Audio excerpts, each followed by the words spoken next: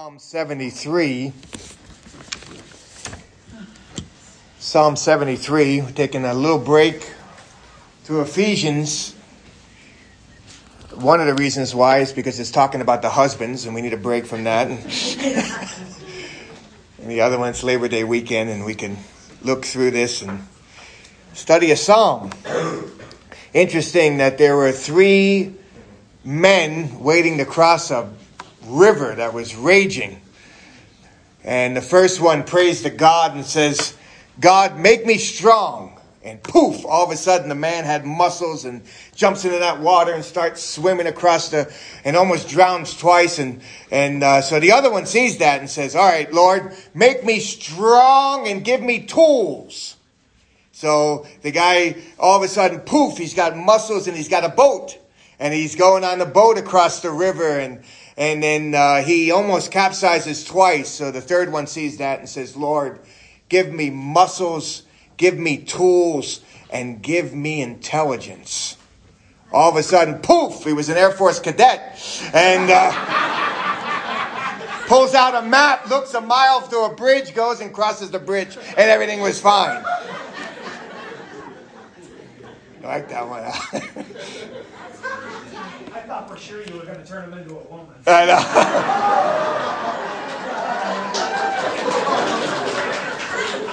That was in the original notes. But since it's Air Force weekend, I changed it. I'm saving that one for Mother's Day. Okay, what is perspective? You know, interesting enough with our perspective, how easily it changes in life. Our emotions get in the way of our perspective.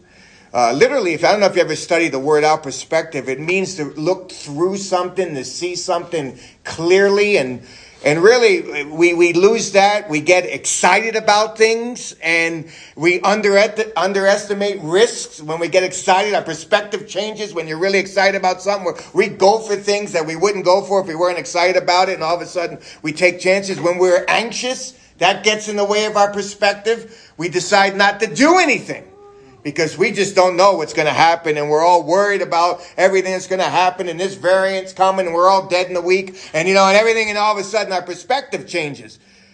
And then anger changes our perspective. When we get mad, we see things differently, don't we? Reminds me of the guy that got on a plane, and the guy next to him stunk. I mean, he smelled. And the whole flight, he's mad that he had to sit next to this stinky guy.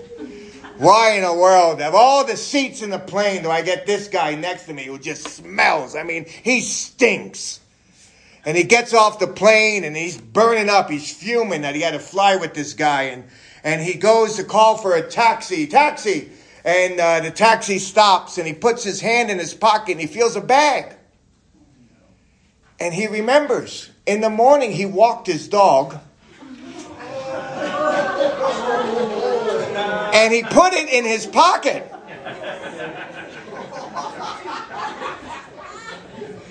And here he was mad at the next guy, and it was him who stunk the whole time. We get mad, and it changes our perspective. And we don't think clearly. And we make decisions. And let me just tell you, this is a wonderful psalm on perspective as we're going to look here.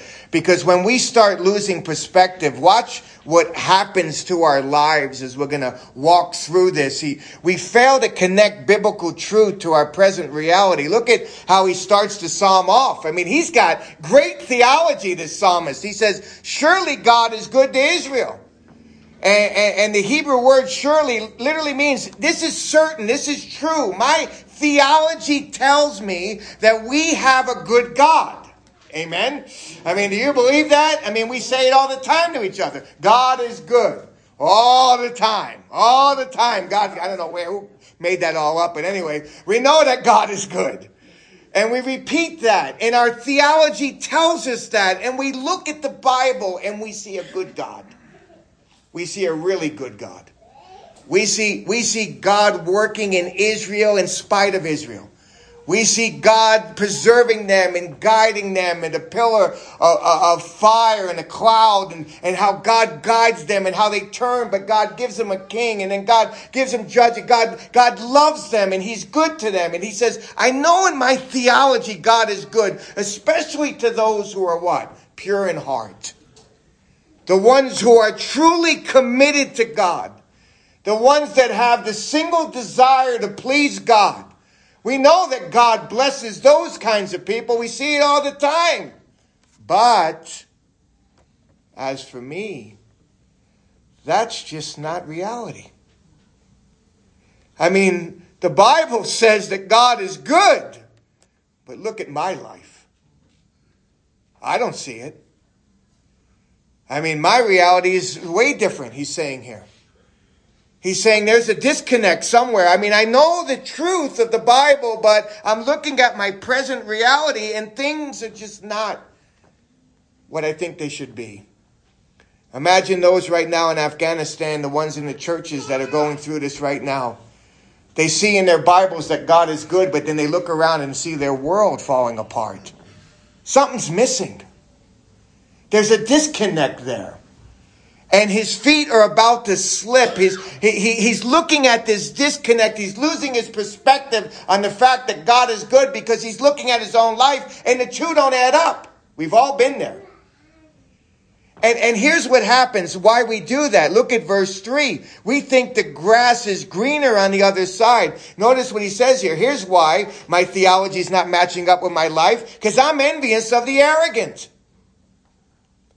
Now, being envy doesn't mean that you don't think other people deserve things. Being envious means that you think that you do. You deserve their life. You deserve what they have. You want to be in the life of someone else. And notice verse 3, it says, as I saw the prosperity of the wicked. I love that word prosperity because it's shalom in the Greek. I see how they have the peace, the well-being. I see how they're all okay. We're going to notice here in verses 4 and on how their lives are. Watch how their lives are before we criticize this. Look, I'm envious of the arrogant, the prosperity of the wicked. I see that they don't have any problems. Notice this in verse 4. Let's look through this. They have no struggles in life. For there are no pains in their death. No pains in their death. Death doesn't come suddenly upon them like COVID hits them and they're dead in a week. No, there's no pains in their death. And I love this second part. And their body is what?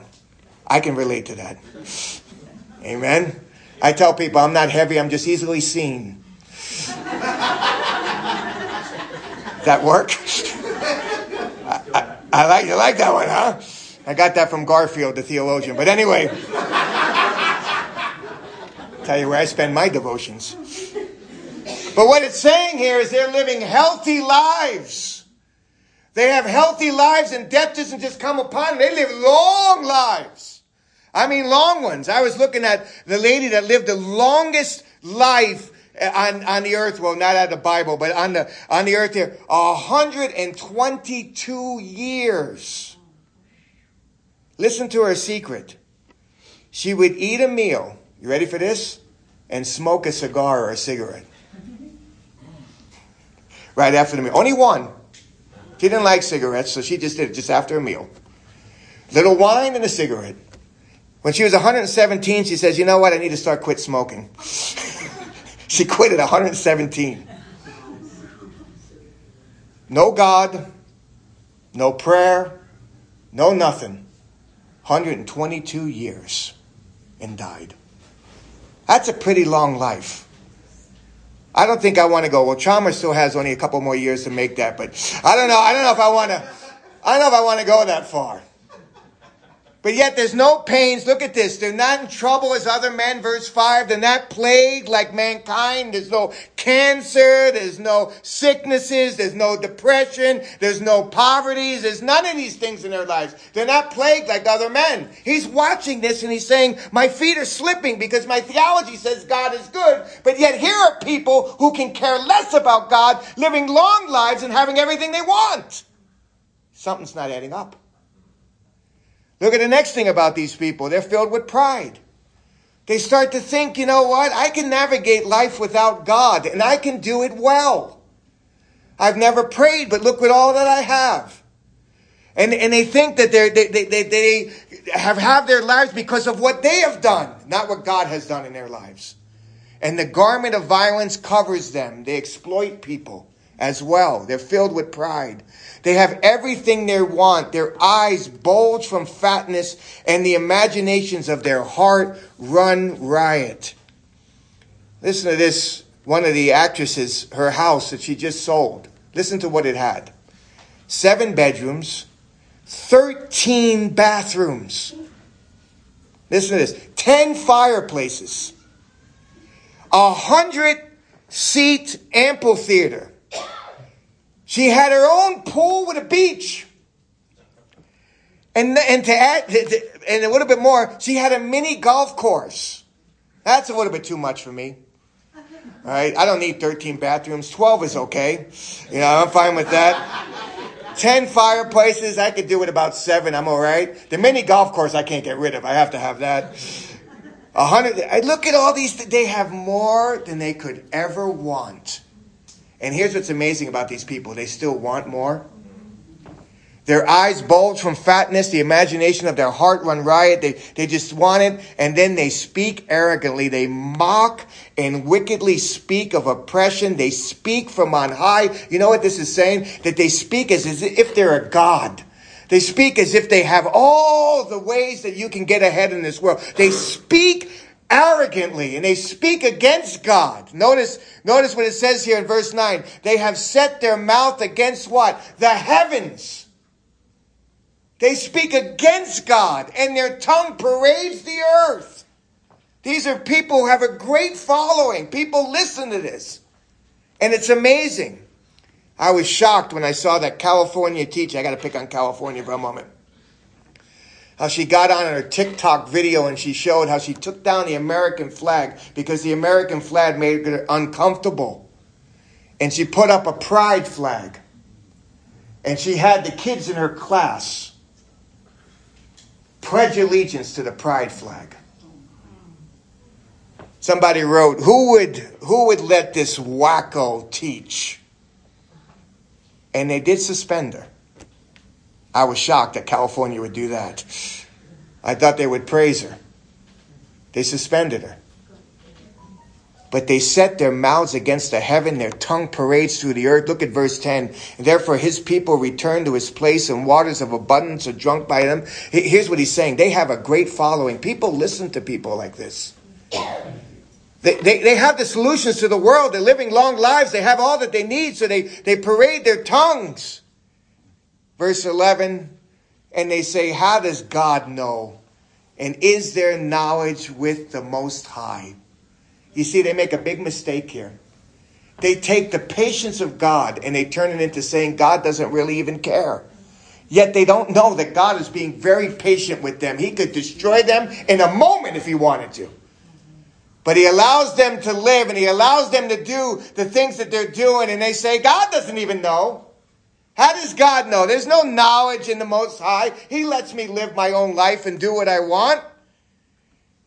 They are carefree and comfortable. Notice this. Behold, these are the wicked and always at ease. They have increased in wealth. We've all been there. Somebody says, yeah, I don't want a life like that. Oh, we all. And oftentimes our prayers are praying for lives like this. We just want a life free of problems. We want a life where we don't have to deal with the things of this world. We want a life where life is easy, death is easy, and everything in between is easy.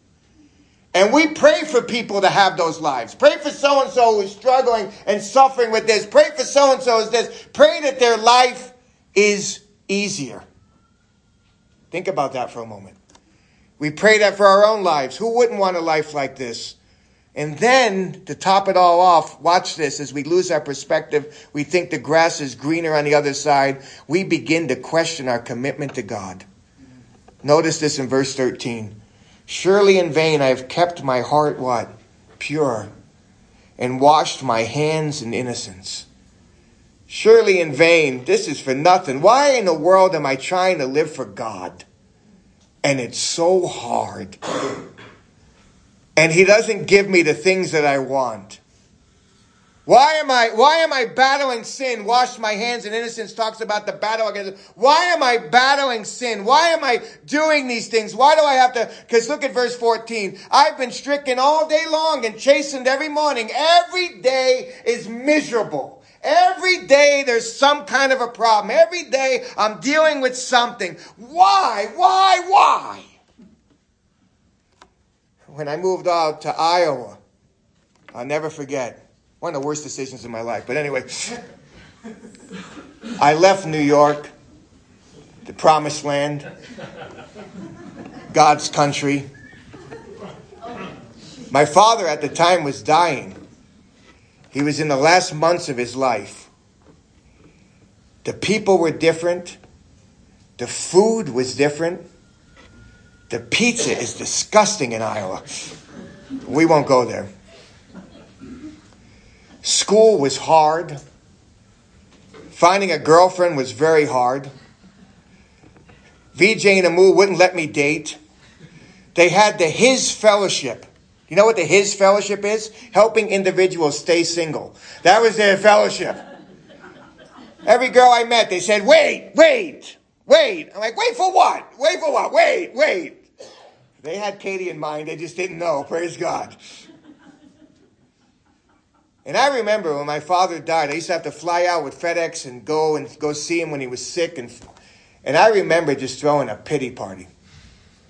I said, Lord, I moved out to Iowa to study the Bible, to become a pastor, to preach. I've given you my life. I've done everything that you want from me. And this is what you give to me? My father dies. No girl wants to marry. Is this the life that you've given to me? God, I am serving you. Lord, do you understand who I am? Now, maybe you don't say that, but you start throwing that pity party in your life. Lord, I read my Bible today. Why do I have a flat tire? I stopped and prayed. Why is my husband being short with me? Why don't my children just get their act together, God? If not, I'm sending them to the academy. Lord, I've given you my life. I'm serving you. I'm doing everything you want. And this is what the doctor says about my health? This doesn't add up, God. I know you're good, but in my life, you're not. And is it really worth living for God? Why is battling sin so hard? Why do I have to deal with all these problems every day of my life? And here's the hard part of it all. Who do you talk to about those things when you have those thoughts? Look at the next verse. If I had said, I will speak thus, behold, I would have betrayed the generation of your children. Could you imagine if your pastor got before you and said, you know what, this week, I just questioned everything about God, my commitment to God. I don't even know if I should walk with God. Let me just tell you something. As your pastor, I don't even think it's worth it. What do you think my children would think? When Joshua Harris came out and said he was going to have a divorce, people were shocked. I mean, here's a guy that wrote books on how to stay pure and have marriages and all that. When he came out and said he's not a Christian, here's a pastor who preached messages on how to have faith in Christ and evangelistic message, and now he's saying, I'm not a Christian. And then he comes out and says, I support those who are lesbian, bisexual, and he goes down the list. People are shocked. And the psalmist says, boy, if I was to talk about the things that I'm feeling right now, imagine what would happen to the generation, the children, the people under. I can't imagine what. And he says in verse 16, when I thought about this, it was troublesome in my sight. Here I am with this dilemma. God is good, but in my life, it's so hard. Every day is a battle. Every day I have to struggle with something. Every day. And then I look around, I see people with $28 million homes and people with no problems and living to 122. Why isn't that me? And we take our eyes off of everything. And it won't change unless something happens in our hearts. Look at verse 17. Everything changes when we spend time in God's presence with God's people. Notice what he says here. Until I came into the sanctuary of God. I love that little phrase. It all started to change into his heart. Can you imagine? He's throwing a self-pity party and he's got this and he's thinking about all the things that are bad in his life and how everyone around him who can care less about God is prospering and has that shalom, that peace that he wants. And he comes into the sanctuary of God and he hears the songs and he sees the scriptures on the wall and and the mercy seat and all that God is. And he sees these things and he's with people who love God. And all of a sudden, his heart gets pricked. He's like, wow, now I start to see things better. Now things in my life are starting to change. Now God has got a hold of my heart, the power of God's word, the power of a song. You ever throw a self-pity party and listen to a song and it gets you out of your pity party, or hear a sermon, or just be around somebody else, God's people? It just takes your perspective off your problems. He comes into the sanctuary of God and he starts to see things. Look what he sees. I perceived what? Their end. Look at the fruits of a biblical perspective. We start to understand the fate of the wicked. Surely you set them in slippery places. You cast them down to destruction. Look at verse 19. How they're destroyed in a moment. They're utterly swept away by sudden terrors. Death destroys everything that they lived for. It's all gone. Their health, their wealth, all their ease is gone in one moment. He says, wow, I understand that while they have good here on this earth, that good is just temporary. He says, I understand that, look at this in verse 20, like a dream when one awakes. Got any dreamers here? Huh? Like to dream? Let me just tell you something. In my dreams, I am the most handsome. Well, that's reality too. But in my dreams, probably not. I am the fastest baseball player, the strongest. But here's the problem with my dreams. It happens to me more than I am up to the plate. The Yankees are down by 2. 2 people are on. Here comes the pitch. Jeremy. The alarm wakes me up. I don't know if I hit the ball or not. Did I win the game? Just before. Or I'm running from somebody, they're about to get me, and I'm all nervous, and all of a sudden, I'm there, and I'm up. The dream means nothing. It's gone. It's like a dream when one awakes. What happened to that pitch? There was never a pitch. There was never Jeremy playing for the Yankees. There was never that person running after me about to get me. It's all fake. It's a dream. And when one awakes, you realize, it was a dream. Man. And then you get mad. Why'd you set your alarm for so early? Couldn't you, Katie, just give me 15 more minutes? I wanted to run around those bases. Why? Why did you do that to me? This is what it says. Their lives are like a dream. When one awakes, it's all over. And everything they lived for is nothing. And not only that, look what it says. O Lord, when aroused, you will despise their form. They will be ignored eternally. This is serious. He says, here I am. I come into the sanctuary of God, and I'm feeling sad for myself and pity for myself, and I'm thinking about all these things. And all of a sudden, I realize, wait a minute, these people don't have it that good. In fact, in one moment, it's all going to end, and then they're going to be in trouble eternally. And then he says this. He says, we understand how foolish it is to be jealous. When I thought about this, my heart was embittered and I was pierced within. He says this, I was senseless and ignorant and I was like a beast before you. He says, God, how can I live like that? How can I even want to be like that? I was like a beast before you, a beast with no understanding, a beast who is senseless, a beast that doesn't listen, a beast that tries to run wild without anyone. He goes, I was like a beast before you. How dumb it is to live that life. And then he says this, I realize just how good we have it. Watch this. This is beautiful. Love this psalm. He says, nevertheless, God, I am continually with you. Verse 23, you have taken hold of my right hand. He says, God, I may not have the health I want. I may not have the wealth I want. I may not have the friends I want or the popularity I want. But one thing I do have, I have God, and he will never leave me. And see, what happens is our money comes and goes. Amen. It comes and goes, and it's going to go coming up here soon with inflation going up. Just keep pumping the gas. It's going up. It's going up. It's going. Health comes and goes. I don't care how healthy we are. That comes and goes. And so we know these things. And what he's saying, there's one thing that never comes and goes is God. He is with us continually. All throughout. Every moment of the day, every second of the minute, every minute of the hour, every hour of the day, God is with us.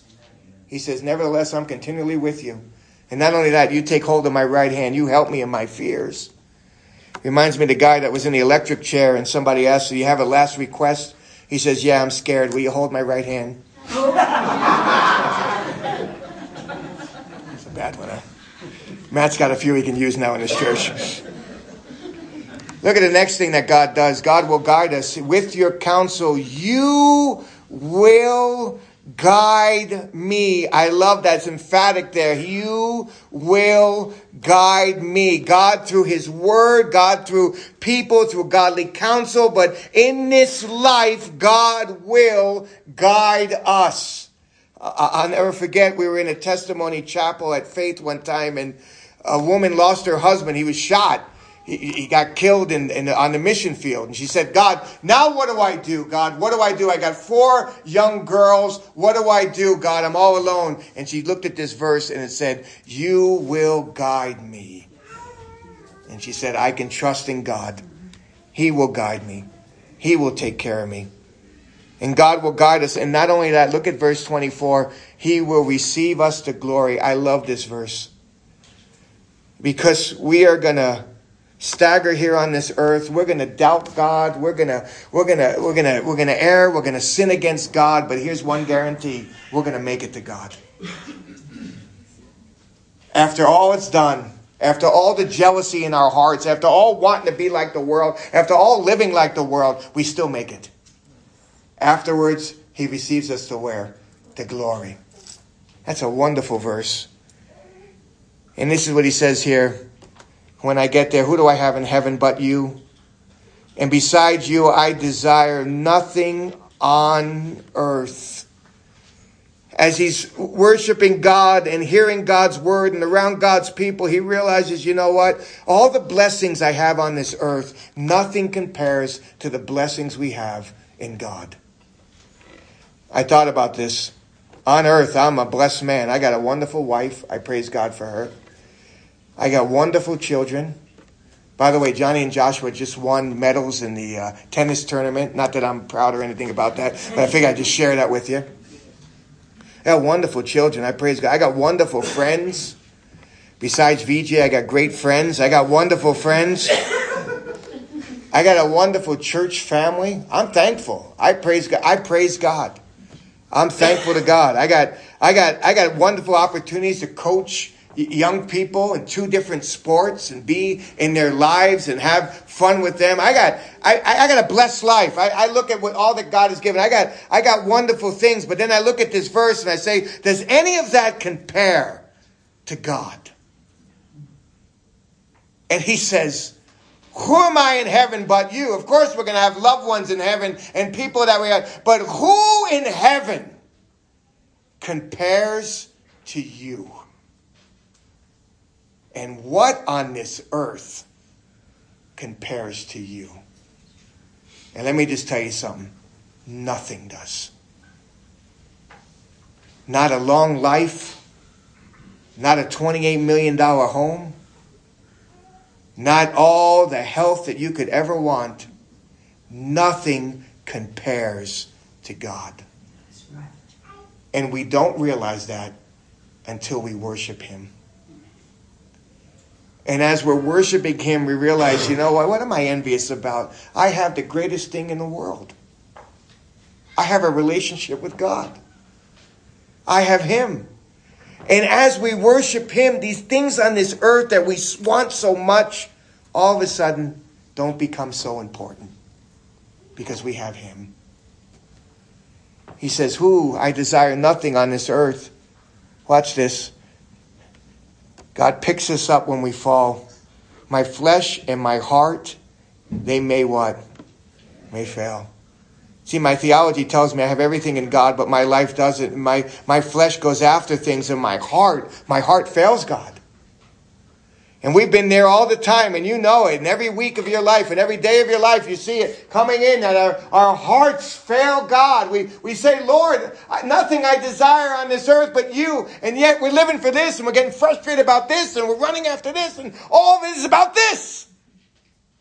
And we're like, oh, Lord, I'm so sorry. Forgive me. And we wake up the next day. It's going to be different. I had good devotions. And all of a sudden, it's the same thing. And our hearts fail him. But yet he says in this verse, but God is the strength. Interesting there. The Hebrew, the rock of my heart. God never changes. And God is my portion forever. He will be mine forever and ever, the psalmist says. So he knows that we are frail, and he knows that we're going to fail. But he's a God that knows how to strengthen our hearts as we worship him.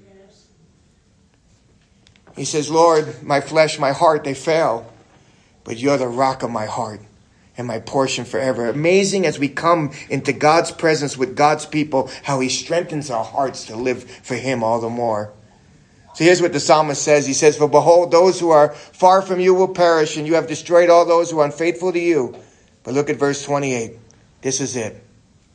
But as for me, the nearness of God is what? My good. When you start losing perspective, draw near to God, and he will help you see things that only he can help you see. And as you draw near to God, look what this verse says. He says, but as for me, you know what? I'm not going to try to envy them. I'm going to draw near to God. And as I draw near to God, I'm going to trust in God. So the Lord may have taken away my health, but I'm going to trust in God. I may be waking up each day with problems, but I am going to trust in God. I may be battling this sin that comes into my life, but I am going to trust in God. I am going to make him my refuge. And how do we know that? Because look what the last part of the verse says. That I may tell of your works. That I may go around and tell people how wonderful God is and how God has changed my heart, not my circumstances.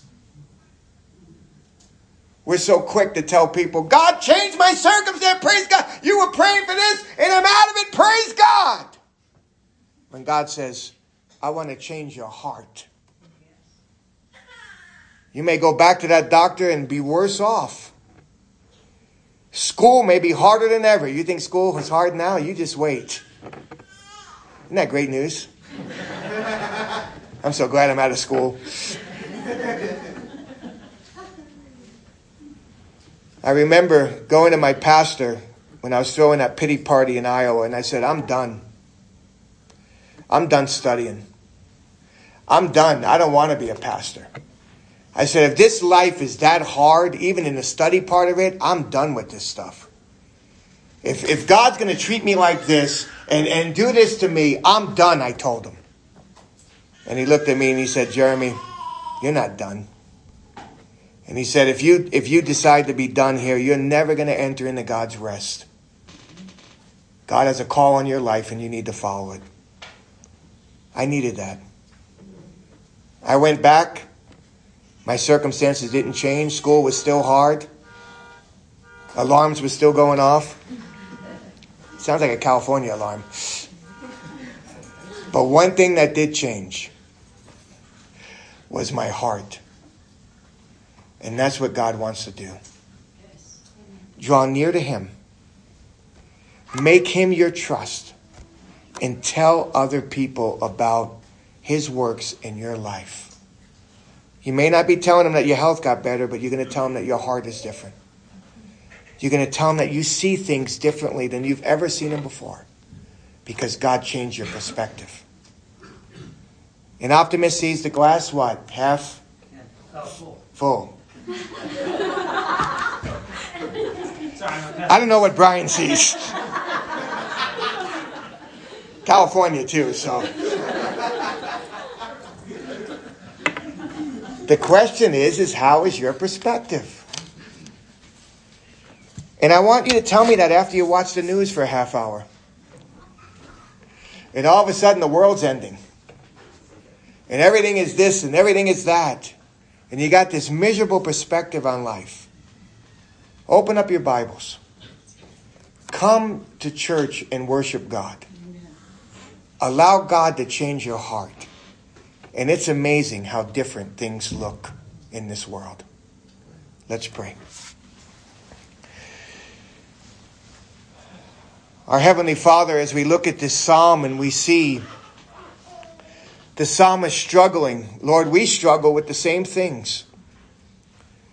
We know what our theology says. But then we look at our lives and we say, this doesn't match. And all of a sudden we go down that slippery slope of saying, you know what, I wish I was someone else living a different life because this life is just too hard. Father, I pray when we come to those times in our lives that we just draw closer to you. We open up your word. We listen to the music. We hang out with your people. And we ask you to change our hearts and then help us to realize that no matter what goes on in this life, you're with us always. Help us to remember, Lord, that we have you continue. Not only that, God, that though our heart and our flesh, they fail, you're the strength of our heart. You're our portion forever. So let us cry out like the psalmist says and say to you, who do we have in heaven that can even compare to you? And nothing on this earth matters to us as much as you do.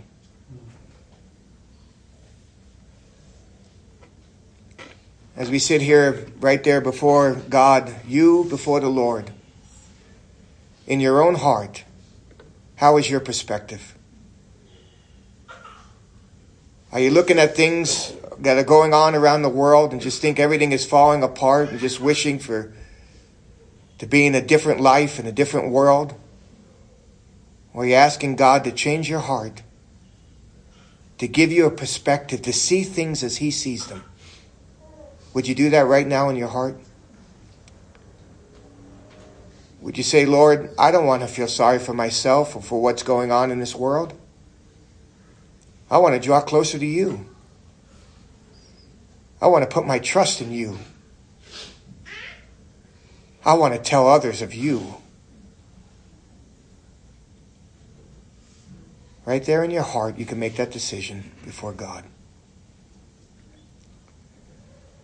Our Heavenly Father, thank you so much for this wonderful psalm. So easy to preach and so hard to live. Help us, Lord, to be different because we heard from your word.